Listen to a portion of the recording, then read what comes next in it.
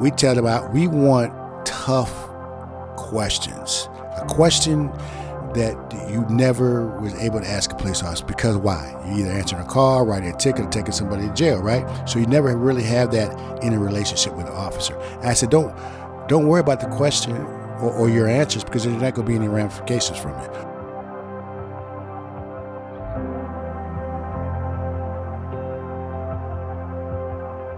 And that's what keeps us really pushing forward and trying to reach out to individuals, because if we can change somebody's life coming out of prison, the chances of them to be a recidivism rate will go down and a crime rate will go down, because they're not out there committing crime.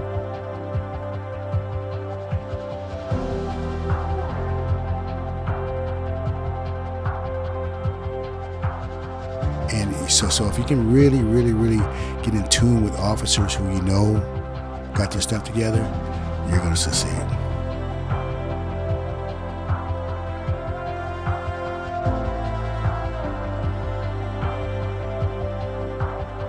I couldn't believe it, because I know what type of officer Norm was. He was very officer safety conscious, knowledgeable, tactics, everything. And I said, no, that can't be him. I was in disbelief. And then once it was confirmed, and once realization hit, I was just numb. I was just numb and shocked, couldn't move. So it was one of the worst days of my life.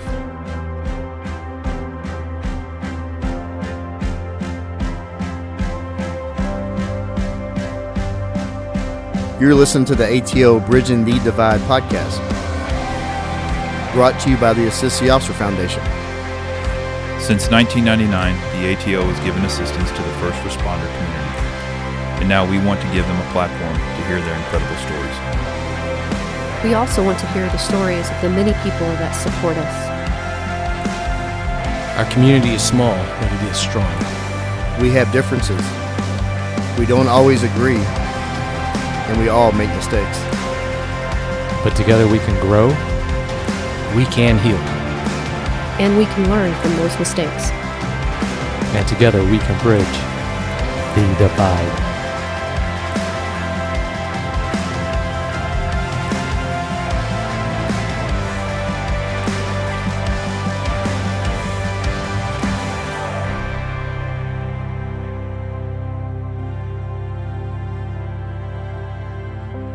Modern community policing has its roots in a set of principles put forth by Sir Robert Peel, the UK Prime Minister who created London's Metropolitan Police in 1822. These timeless ideals summarize the essential components for police success to prevent crime and maintain order. Three of the most important tactical elements of community policing are positive interaction, partnerships, and problem solving. Today's guest has made a career of not only enforcing the law, but also he has put an emphasis on engaging the community that he serves. He hired on in 1992. In December of 1993, he joined the gang unit. And from 1993 to 2004, he worked in the Dallas gang unit. In 1997, he formed a gang intervention program called GCOP. The mission of this program was to reach the youth and form a relationship, more community policing, hopefully steering them away from the gang life, which is in the southern part of Dallas. That's very hard to do. Working gangs in Dallas and community relations has been the man's life, his passion. Today, the listener is going to hear from the story from the Deputy Major Leroy Quigg. Major Quigg, the ATO stage is yours. Thank you, Joe. I appreciate that introduction. I've always took pride in being a Dallas police officer. That's why I've been doing it over 30 years and over 20 years in the gang unit. So thank you very much. Oh, you're welcome, man. I've been trying to get you on here for months. Back, I think you were a sergeant when I was first trying to get you on. Yes, now here you yes. are, Major. You've been standing me up ever since then. Our schedules are busy. You're a busy man, especially now. Yes. When did you promote to Major? January 19th. All right. Last January. So you're brand new. Long overdue, by the way. I appreciate it. Thank you. Yeah. All right. You ready to dive into this? Let's go. All right. Where were you born? I was born in Toledo, Ohio. I went to Central Catholic High School and the University of Toledo. So I'm Ohioan. All right. You watch shows such as Hawaii Five-0, Adam 12, Hill Street Blues. Did that help you want to get into the career of law enforcement? Yes. Growing up, I wanted to do one or two things.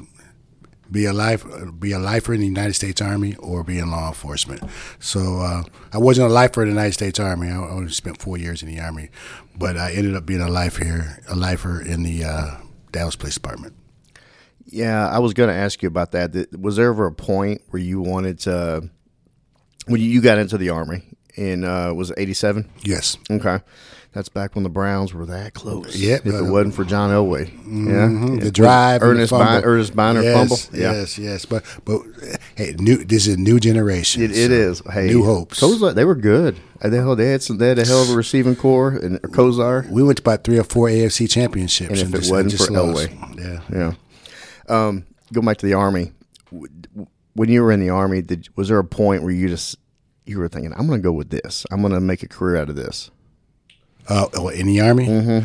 At first, one of the movies that prompted me to join the Army was Platoon. So I got motivated in that, and then I joined the Army. But after about 2 or 3 years, I said, there's something more that I can do. Just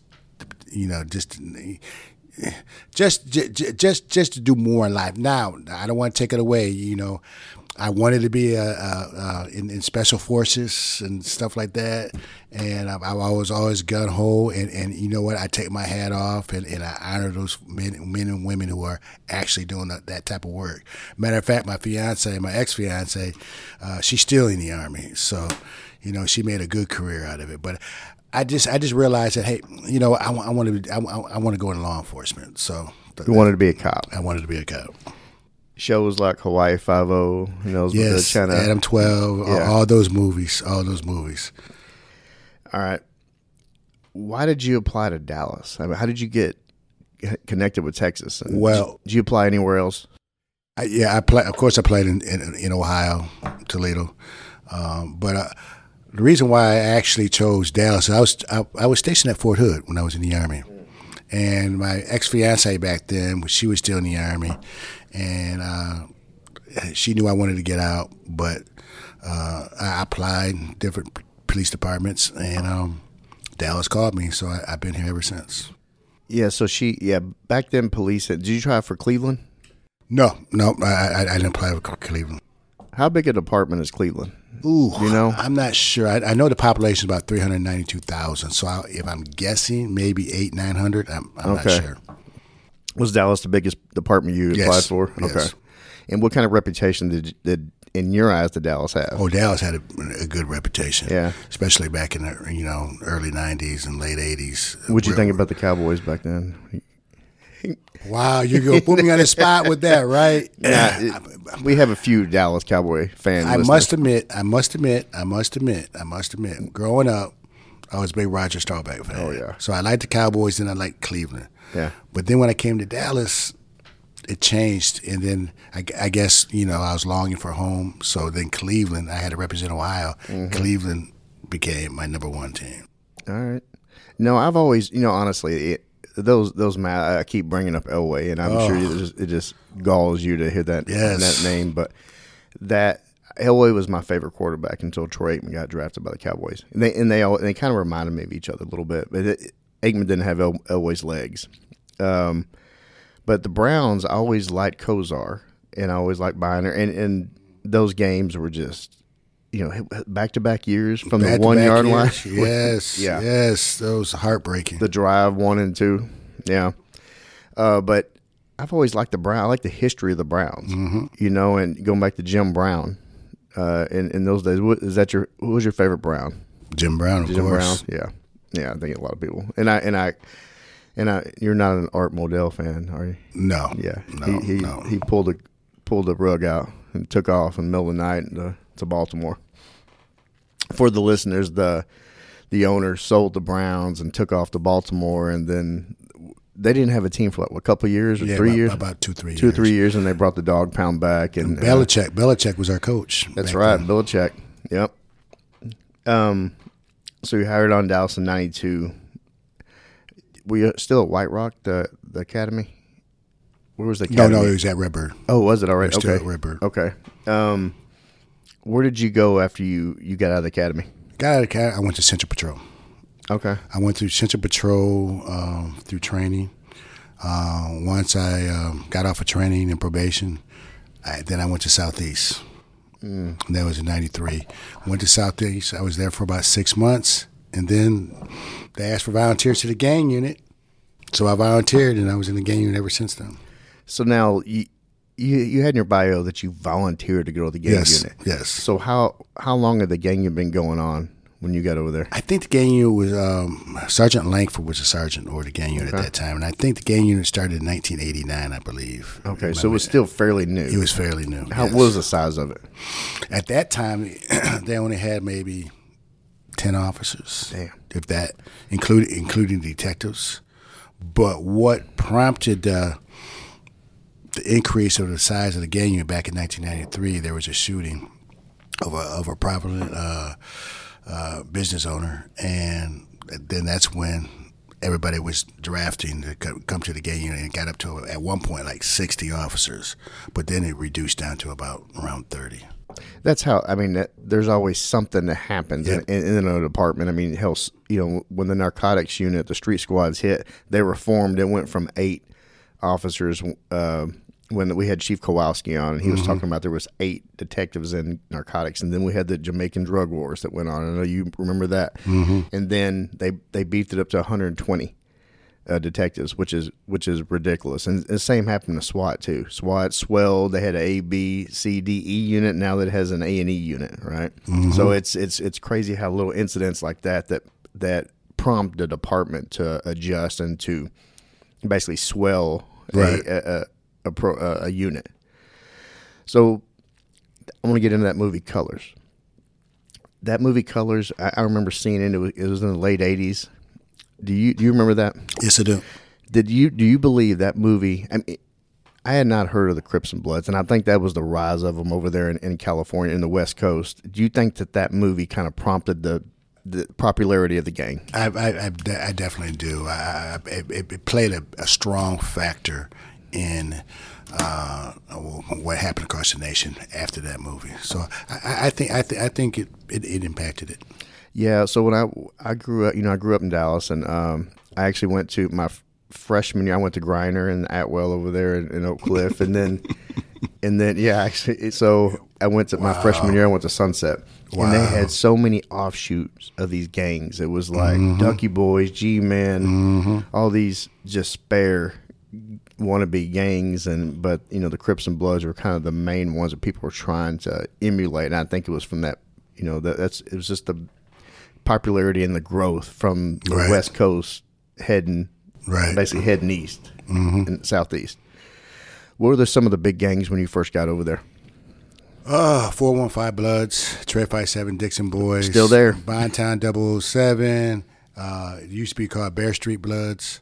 They flip-flopped. They went back and forth from Bloods. They were Bloods one week and Crips the following week. Then we had Webb Chapel Rolling 60s. We had PGV, Pleasant Grove Vatos, Avario 13, which is another Hispanic gang. Eastside Homeboys was big. They had Eastside Homeboys, Locos. Who else? Tango Blast even came to Dallas for a little while, especially in North Dallas. So we had those were our largest gangs.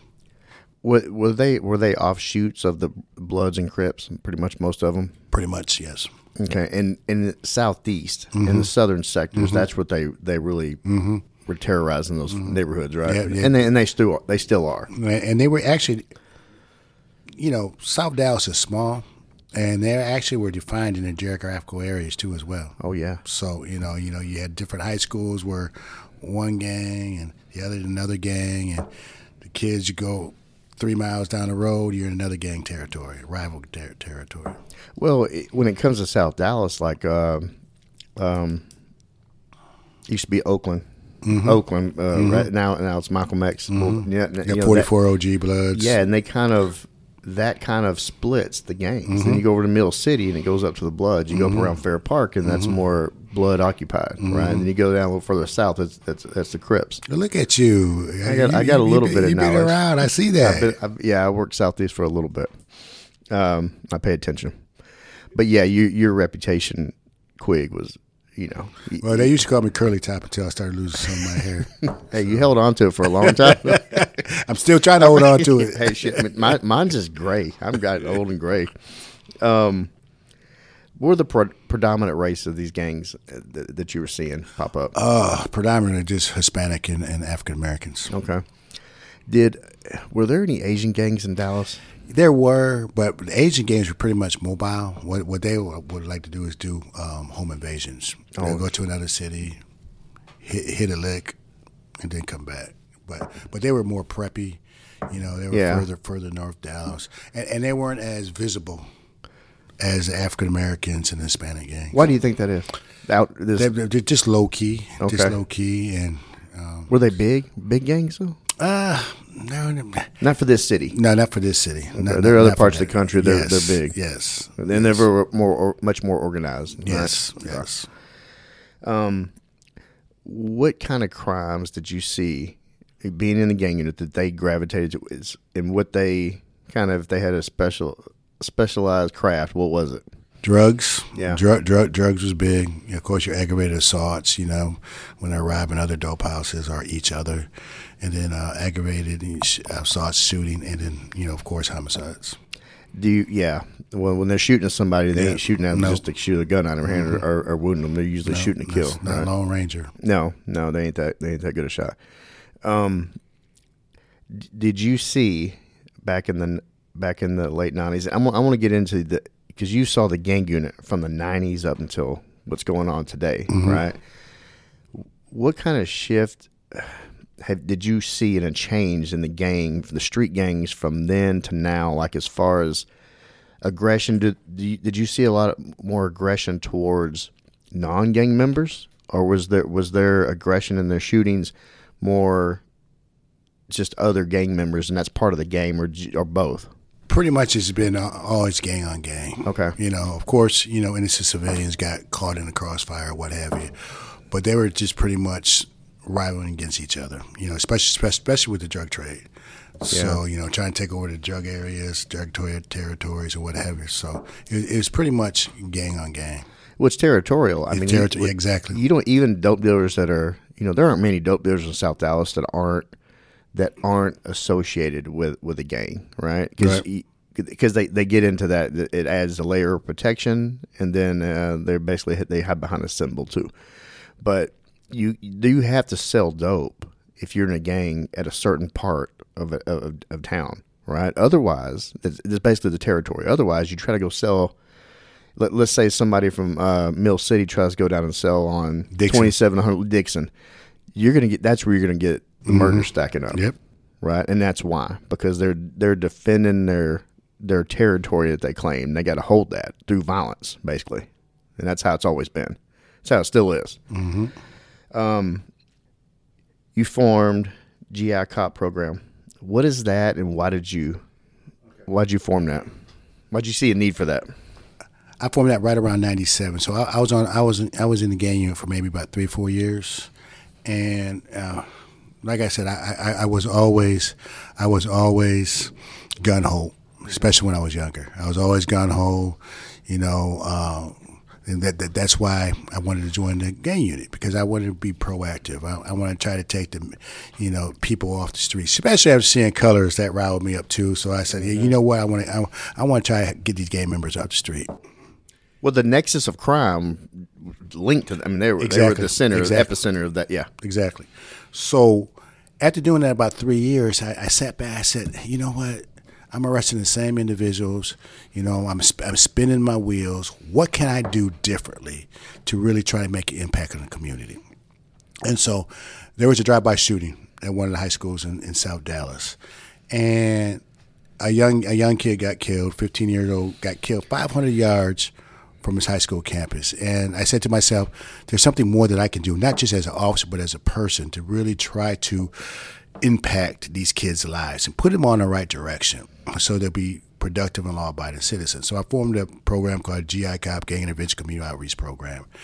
And pretty much what I was trying to do is try to give them alternatives. And so I had an umbrella of different resources that I provided them, counseling, after-school programming, athletics, especially with athletics. We was doing basketball going throughout the whole, country, GI soldiers. And so we was actually really trying to make an impact. Now, I had some good stories and I had some bad stories, but I was really trying to do something different because, I'm saying, this young kid got killed in South Dallas and was a little blurb on the news. This kid's life is gone.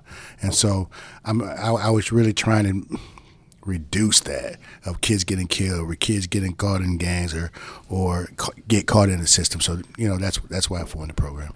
Well, that's a big deal to kind of, and it is a model of community policing, right? Mm-hmm. You're engaged in the community, and then also you're forming a relationship with these kids, right? Because a lot of these kids don't have fathers. Nope. Or they don't have strong family members to support them and encourage them not to do it. In some cases, they have family members that are encouraging them to go that family life. members are in gangs. Absolutely. So that's the thing. We wanted to have consistency in their lives because they don't have consistency in their life. When we first approach them, we're first talking about different programs, they're leery, yeah, right, whatever. I heard this before. So that's why you have consistency in these kids' lives in order to affect a change. And that's why I love Chief Garcia's crime plan and his perspective, especially when it comes to proactive policing plus community engagement equals a reduction in crime. That's what we got to do in order to really reduce crime, is really engage these kids and give them hope. You could save a life. Exactly. Exactly. Because that gang and dope trade, I used to always say there's not many, you don't see too many old dope dealers. Nope. They're either dead or they're in jail. They don't retire. No, right. Yeah. They don't retire. And then, there's it's generational too. Mm-hmm. I mean, when I first hired on, I'm not going to mention the names. There was a group of guys, and they were Bloods. They were selling dope in South Dallas, and then right there before I left the streets, I was arresting his kids. I'm in the same boat as you. Yeah. Can you describe to the listener who Lamont Levels is and how y'all met, about his story? Okay, Lamont Level is a former 415 gang member. Matter of fact, he and 8 other individuals formed that gang back in the early 90s, 415 Bloods.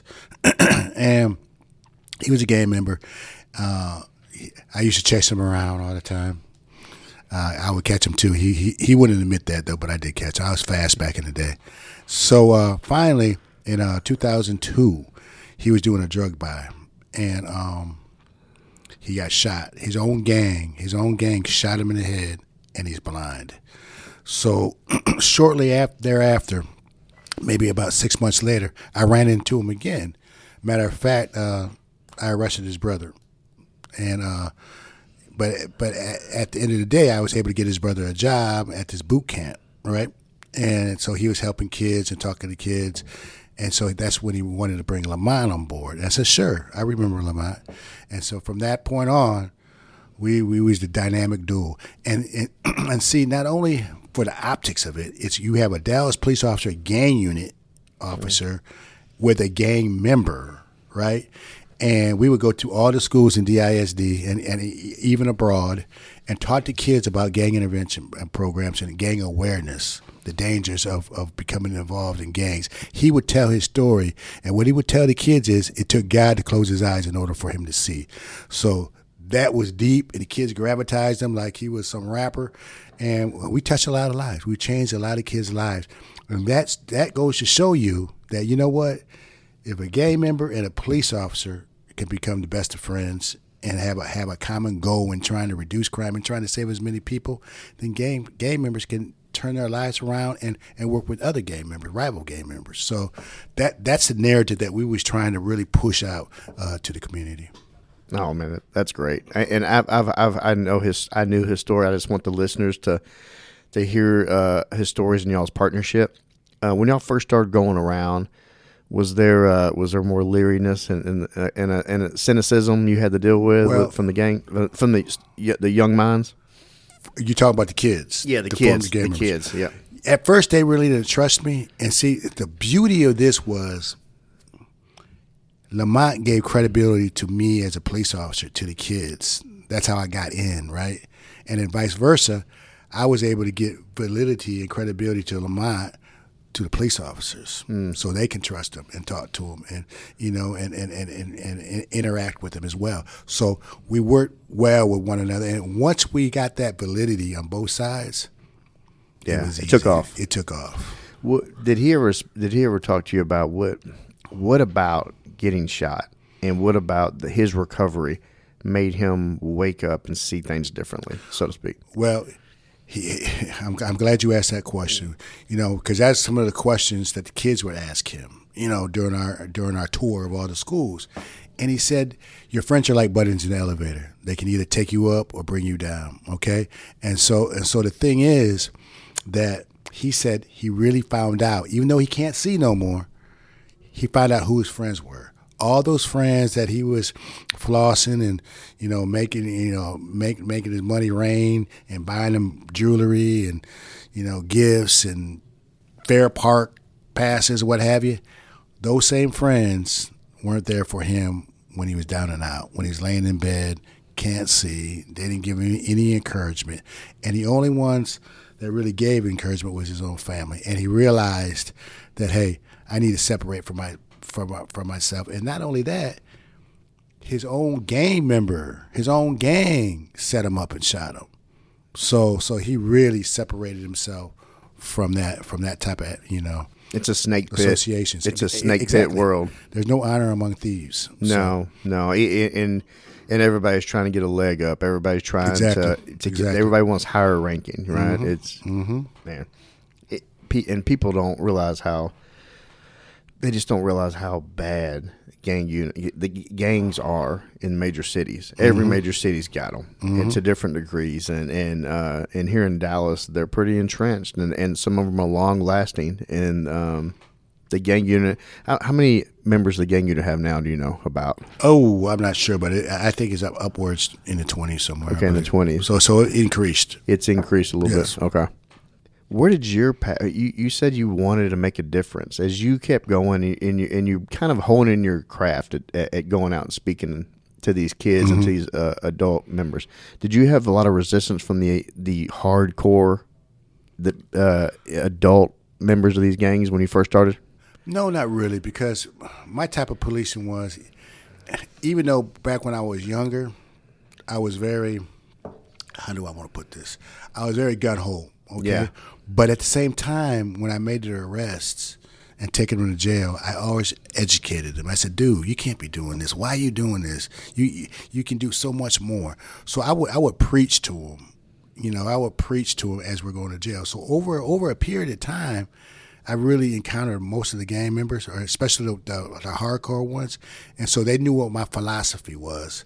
And so they actually, sometimes police officers talk to people, right, especially gang members, and they don't listen to them. They don't care. They ignore them, look the other way, diss them, whatever. But with me, and especially with Norm, when we spoke, they actually listened because they knew we're just doing our job, but we actually cared about them. So that this has happened overnight. That's you got to do a whole career in order to really get that interaction, that rapport with people. Well, I'm glad you brought up Norm. I've had on Tina, and I've had on Foy and Darian, and each of them gave a perspective of Norm and what he was to the gang unit. You worked with Norm for quite a while, right? Yes, we were partners. Okay, you're partners. Okay. Can you tell the listener from your perspective of partnership a little bit about Norm? Well, me and Norm became partners, I want to say right around 97 to about 2004. And matter of fact, he's the one who slowed me down. He's the one who slowed me down and said, Leroy, you can't do all this. You need to slow down. You need to, really talk to these people. So he's the one who really changed my perspective of policing, okay? Because he was one of the best knowledgeable gang unit officers that the gang unit has ever had it, even up to this point too. And matter of fact, he was one of the, you have your rank structure. You got your sergeants, you got your lieutenants, you got your chiefs, you got your majors. But he was the real leader as a PO. He was one of those type of guys where people actually gravitate towards him, listen to what he has to say, because he was very knowledgeable. And so that's how we were able to really reach a lot of kids in South Dallas. I mean, matter of fact, throughout the city of Dallas, because his knowledge and his caring for the community, and that was noticeable on his vigil. All the gang members throughout the city of Dallas attended his vigil. I'm talking these hardcore gamers like he was talking about, because like I said, it takes a period of time to really reach these guys, even though they know they're doing bad, but they also can recognize somebody who's actually trying to help them out. So and that's what Norm was about. It was about respect. Exactly. They respected him. Exactly. Were you working the night that Norm was killed? No. The weekend prior, we were looking for the suspect in Oak Cliff. He's playing cat and mouse, and at that time I was a detective. I wasn't on the streets any longer. I was a detective, so we were looking for him. He had his sources and what have you, and so that night I left. I went home. So I wasn't there on that night. When you got that call, how was that? I couldn't believe it. I couldn't believe it because I know what type of officer Norm was. He was very officer safety conscious, knowledgeable, tactics, everything. And I said, no, that can't be him. I was in disbelief. And then once it was confirmed and once realization hit, I was just numb. I was just numb and shocked, couldn't move, so it was one of the worst days of my life. Well, like I said, we've had on some other people that were mentored, that Norm mentored. And I'm hearing this from you. I mean, he was a leader. He was a natural born leader. He touched so many people's lives. And now look at the people, the lives that he's touched. You're a major. Foy's a chief. Tina's a chief. Darian's up in FBI. Been on gang unit SWAT. That means a lot. That tutelage like that, it translates to success, not only just on the streets, but also in a profession. Right. It's so impressive. He was such a loss for this city and for this department. Yes, he was. What did you notice a change in the gang unit as a whole after Norm's death? I think like I said, he was one of your natural leaders. Even the sergeants and the lieutenants and the chiefs respected his decision. That's how powerful he was, influential he was. So everybody respected him. So when that happened, that would be like, we lost our body and soul in the gang unit. So then, the gang has been going ups and downs, since his loss, and it took a big effect on the gang unit, and not only the gang unit, but the community as well. Yeah, it's still. I don't think it's never going to be the same that it was what y'all had back in the mid '90s, late '90s, and early 2000s. I don't know if it's gonna get back to that point, because y'all had what I noticed before I left the streets was officers don't know how to talk to people. Exactly. And some of my best relationships with some of them dealers out in South Dallas was a cat and mouse game. They knew what they were doing. I have a role and they have a role, and sometimes we just cross paths. Tom and Jerry. Yeah, exactly. And they respected. There were some of the hardest dope dealers I dealt with that would give fist bumps whenever we talked to each other. Yep. If they didn't fist bump me, I knew they were holding, or they had something on them. Exactly. Right? But there's just not a lot of that anymore, and there's just it's just a different style of policing, and just the perception of policing is different. And that's what we're trying to do with the recruits. We got recruits coming out of the academy, right? And we have them come over to the community affairs enrichment program. And to me, I think that is an excellent idea, because they're still on training, right? They only come here for a week. They're still on training, but we're able to try to get them more interact with the community, learn how to talk to people. We bring them to our crime watch meetings. They can see how we interact with them, or how what people think, or some of the things that they have to deal with. So when they go back to the patrol stations and learn from their FTOs, they can put that in their toolbox and be able to say, you know what? I learned this from community affairs, or I learned this from NPOs, how to really interact with somebody who may have gone through a traumatic, ordeal, So and that's helped molding the young minds and actually trying to get that interviewing techniques back. What's exposure? You're exposing them to Exactly. just talking to people, just Exactly. talking, whether it's a suspect or a witness or a complainant, or sometimes both. They can be a suspect or a gangbanger could turn into a victim in a hurry, or a witness, right? Yep. And you got to know how to talk to folks. You can get a lot having rapport. Rapport. And you can ask any detective on the department. You get rapport. You can get a lot going with an interview, right? And it ain't just sitting in an interview room in a club behind a closed door. It's out in the field in an active situation. You can get a lot of information if you know how to talk to people. And then if you get in and get with the community, they're the people that live amongst this shit. Right. They are there. They got their ear to the ground. That's why Norm was able to get so many tips from everybody throughout the city on different crimes, because he established that rapport, not with just one person, but with a bunch of people, and then he would be able to play it off with the other tips that he got to see, hey, is this a confirmation? And that's how he was able to solve a lot of crimes, because Norm solved a lot of crimes. Homicide and assaults and robberies were going to you guys all the time. Yeah, they set up a desk. Matter of fact, back in the late 90s and early 2000s, they would have a desk in our gang unit office, so because they knew we were actually going out there and being proactive and really trying to hunt down these individuals. Well, because a lot of the homicides were gang related. Yep. Right? Yes. That still stands. Yes. In 2019, you organized some community events to help families overcome barriers in life. Can you explain these? Okay, the first community event was called Enough is Enough. And what that was trying to stop the violence, okay?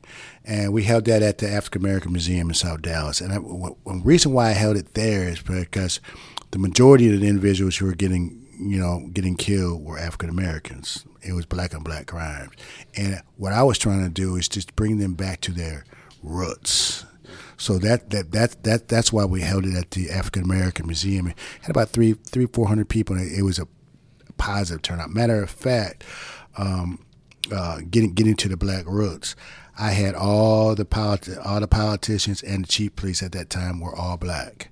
And so I wanted these young kids to see and say, hey, if they can do it, I can do it.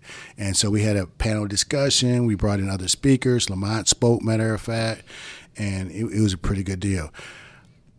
Just recently, I want to say about 2 months ago, we did Enough is Enough 2 at the Juanita Rec Craft Center. Chief Garcia came out, panel discussion, and it was very, very, very educational. Positive. We gave out resources, and the community was able to vent, but they weren't venting at the police. They weren't throwing rocks at the police like they always.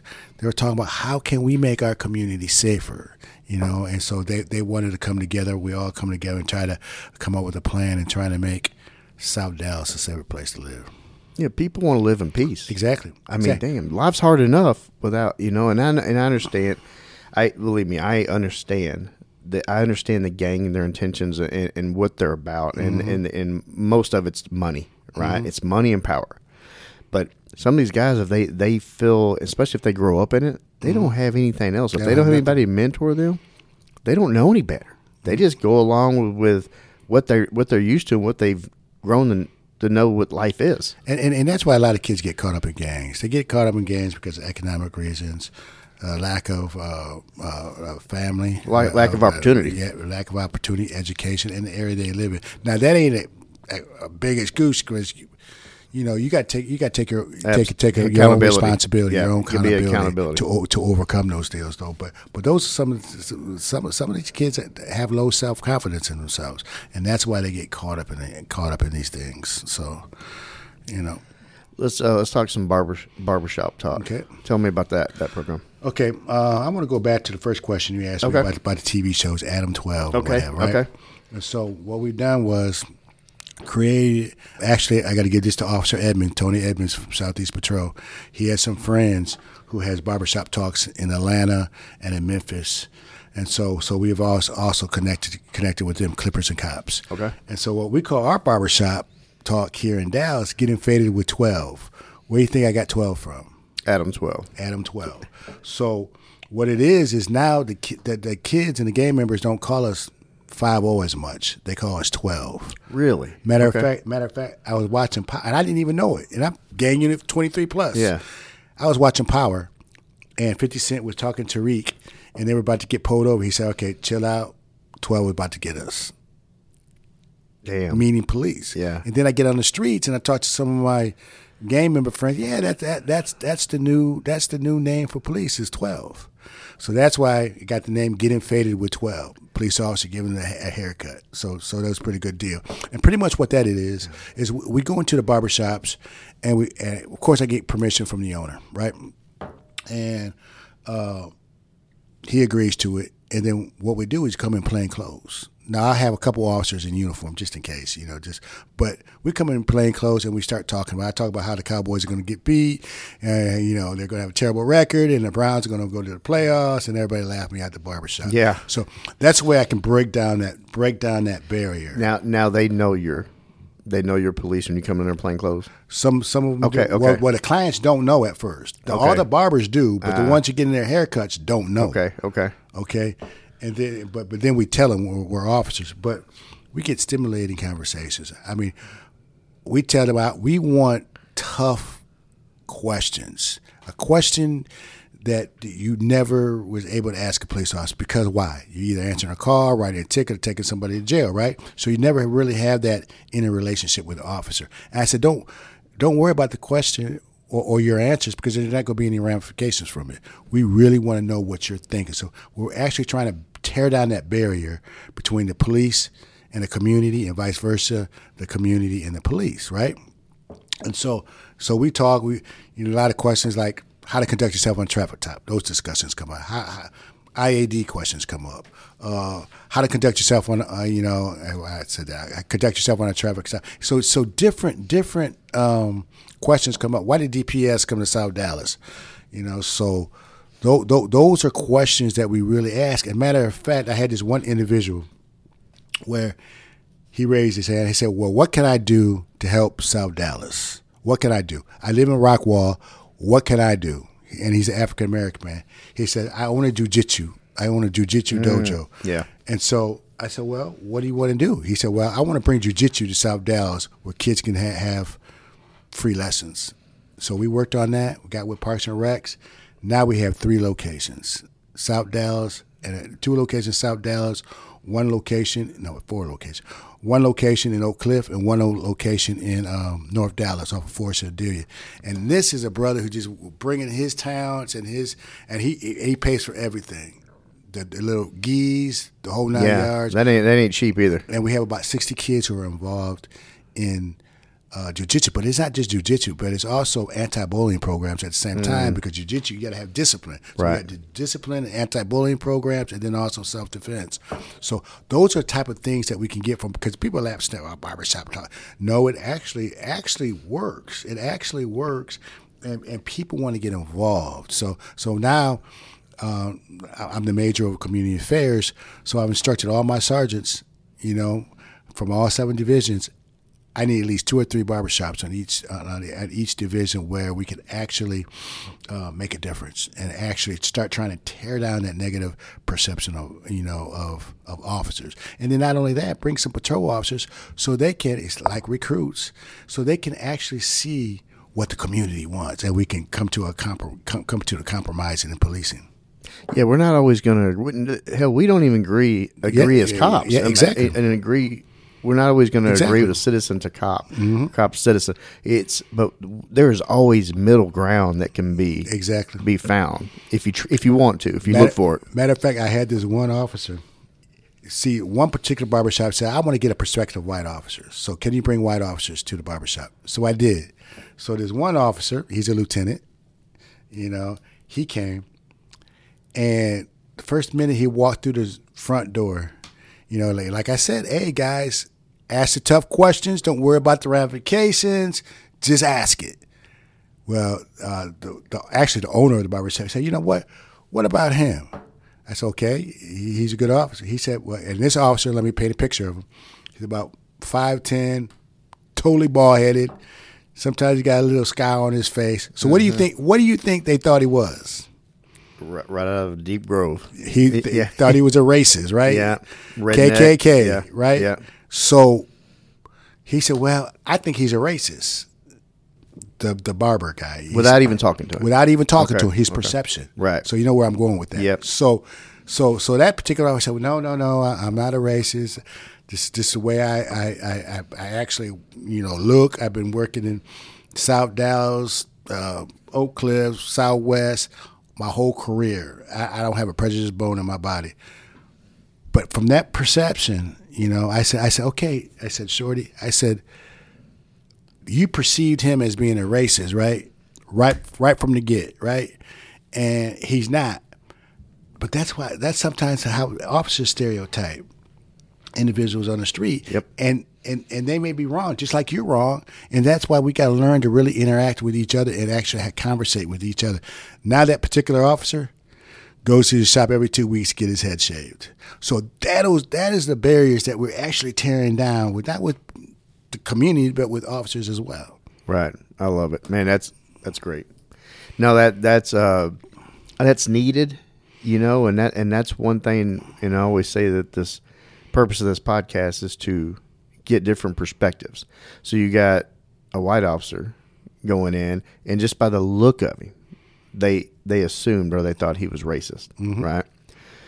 That's a double-edged sword. Yep. Right. Sometimes they just see a uniform with us, and they hate us, right? Or if we see somebody standing on the corner in a certain part of South Dallas, because of our experiences and what we used to deal with, we always assume it, right?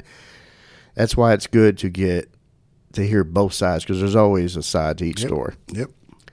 You called me out to Southeast, I don't know, about a year ago, maybe, to talk to some young officers. Yes. Yes. Why did you? And there were some of your young heart. You were a lieutenant out there at Southeast.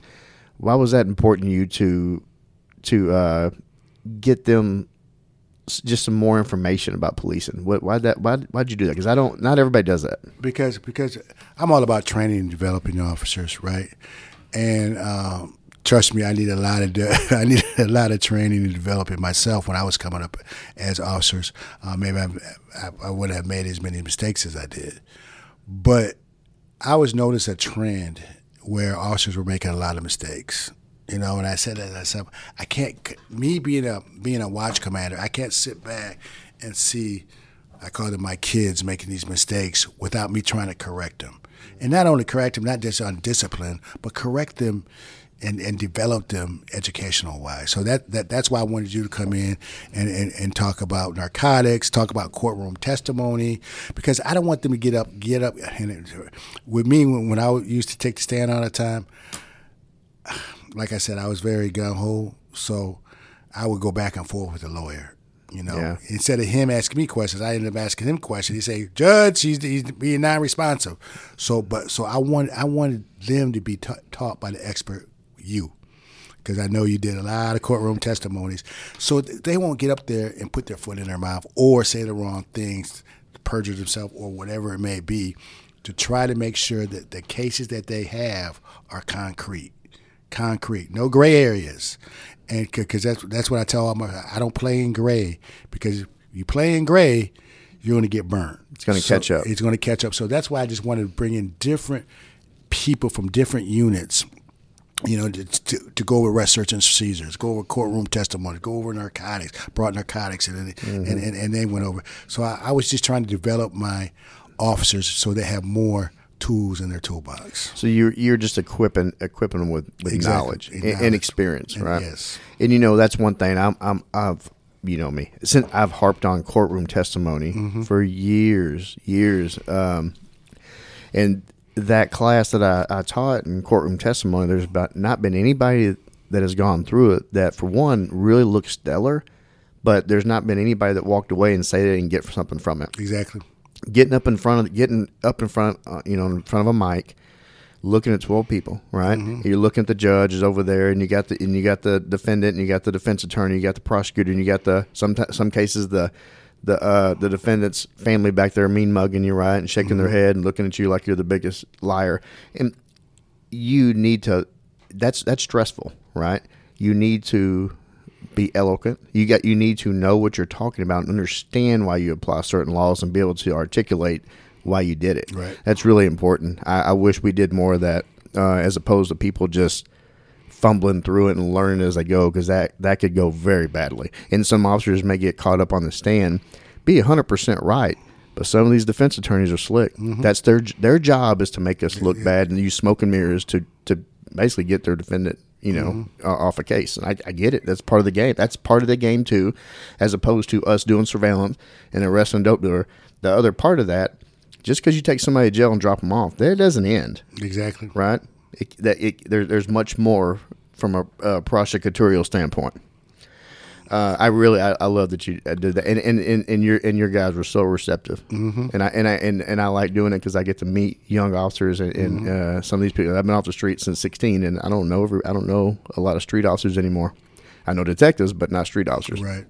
And I just don't believe in discipline. We gotta follow that up with some type of training, some type of education, or whatever, so they repeat the same behavior or to repeat the same mistake.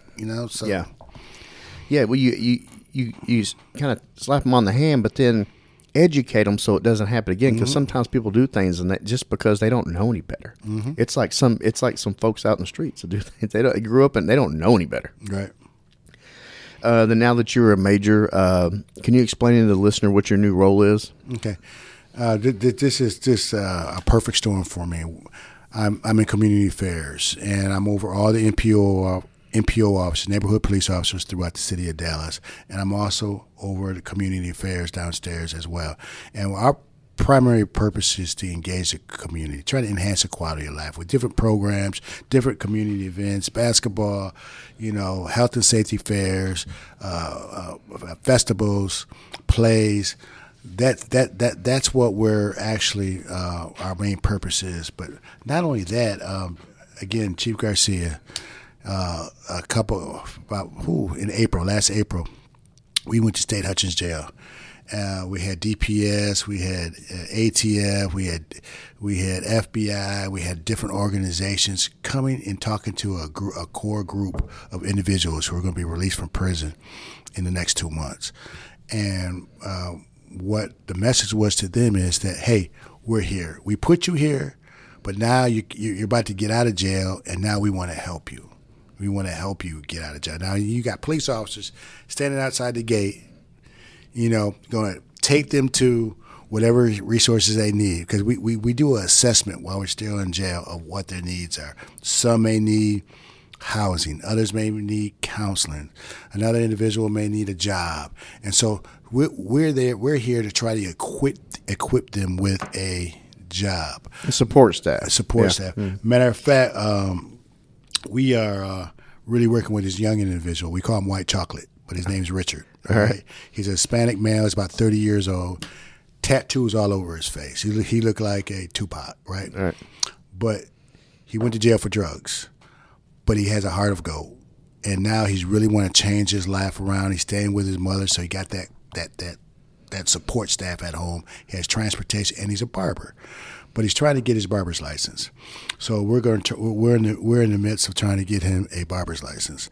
But I said, Richard, what's your short-time goal?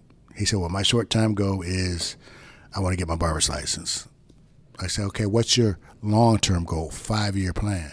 He goes, well, Leroy, I really want to own my own barber college. Not barber shop, my own barber college. Not just to be a regular barber, but my own barber college where you can empower other people and help other people get on their feet and, you know, earn a job and show their creativity through cutting hair. And so he's everything we asked him to do, talking to mentors or showing up at these different appointments that we got planned out for him, he's done it.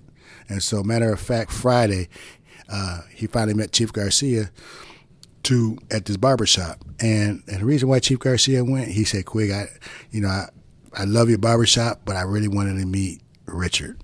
And that made Richard's whole life, whole perspective. I mean, he already looked like a light bulb now. Now he really looked like an LED light. Yeah. Because now he was so proud and happy and wanted to succeed that now we actually sat down and he applied for his license and everything. So we're going to get the scholarship for him. But those are the type of stories that keeps me motivated, that keeps other people motivated. I mean, Manager Munoz is a part of this. Sergeant Bridget Wilson is a part of this whole ordeal. And that's what keeps us really pushing forward and trying to reach out to individuals. Because if we can change somebody's life coming out of prison, the chances of them to be a recidivism rate will go down and a crime rate will go down because they're not out there committing crimes. So we're really trying to really push forward and reach in all aspects of life and really make it, like I said, make a difference in their lives. So that's what the community affairs is about. Of course, we still do other things like homeless solutions and, radar detection or doing surveys at convenience stores. But that part is what really gives me the passion. And hey, I got 30 years plus on the police department. That motivates me to go even further when you can really actually reach out and change somebody's life. Yeah, if you can change one life, it's worth it. I got one last question. To young officers out there starting out, what is the best advice in you over 3 decades of service? What is the best piece of advice you could give them starting out to equip them to have 2 to 3 decades themselves? I think they need to identify somebody who's positive, somebody who's a tenured officer, and mimic them. Ask just like young quarterbacks coming in the NFL, they talk to the Tom Brady's of the world. That's what we need to do as younger officers. You need to talk to the Tom Brady's of the police department and see how to do things, how to survive 30 years in the police department, how to treat people, and so if you can really, really, really get in tune with officers who got their stuff together, you're going to succeed. That's a perfect way to wrap it up. Major Quigg, thank you for your service. Thank you for your friendship, for one. You and I go way back. Back in the streets. Oh, man. I love what you're doing. I love your message. And ATO listeners, you got badge 6823. Leroy Quigg sitting here. He's been bridging divides since the 90s. Thank you so much for doing this. Thank you. Hey brother, hey sister, I'll never give up on you. Hey Mrs., hey mister, I'll see this all the way through.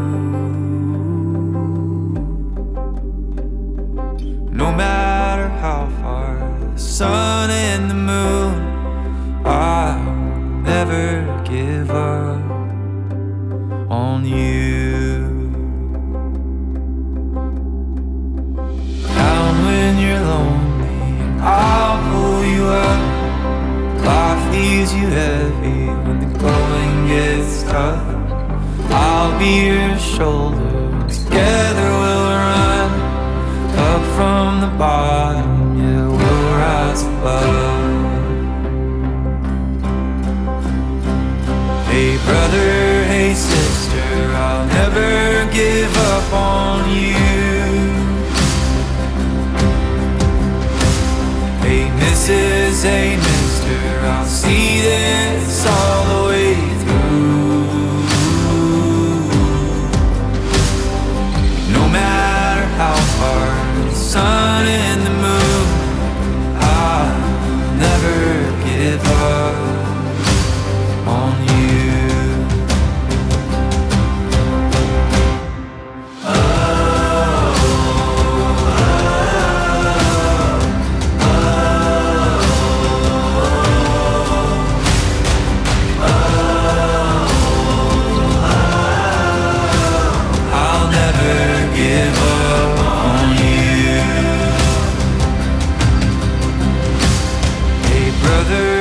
sister, I'll never give up on you. Hey Mrs., hey mister, I'll see this all the way through. No matter how far, for the gold and the blue, I'll never give up on